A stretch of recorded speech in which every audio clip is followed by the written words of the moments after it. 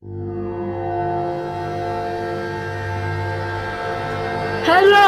my name is Ajil, and my story is Jason Voorhees of Crystal Camp Lake.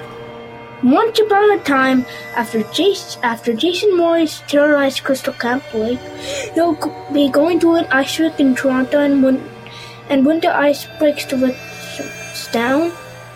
When Jason Voorhees can break the ice and stop the victims, manage to escape, they come up with a plan to stop Jason and kill him once and for all. The plan they came up with when Jason tried at the ice, they would push him down and Jason would drown and die. But there's a catch. They can't be found by Jason or they would die themselves. So they escaped from Jason and put the plan to stop him. So they used the plan, but Jason knows about to kill him, but they escaped in time and they come up with another plan, but this time they would study.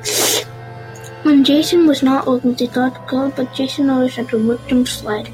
So they tried another plan, but that didn't work either. So they came up with another plan again, and that didn't work again. So they did for the last time, hoping to the shop back. Jason wanted to end, and victims went back to Crystal Camp Lake. The end.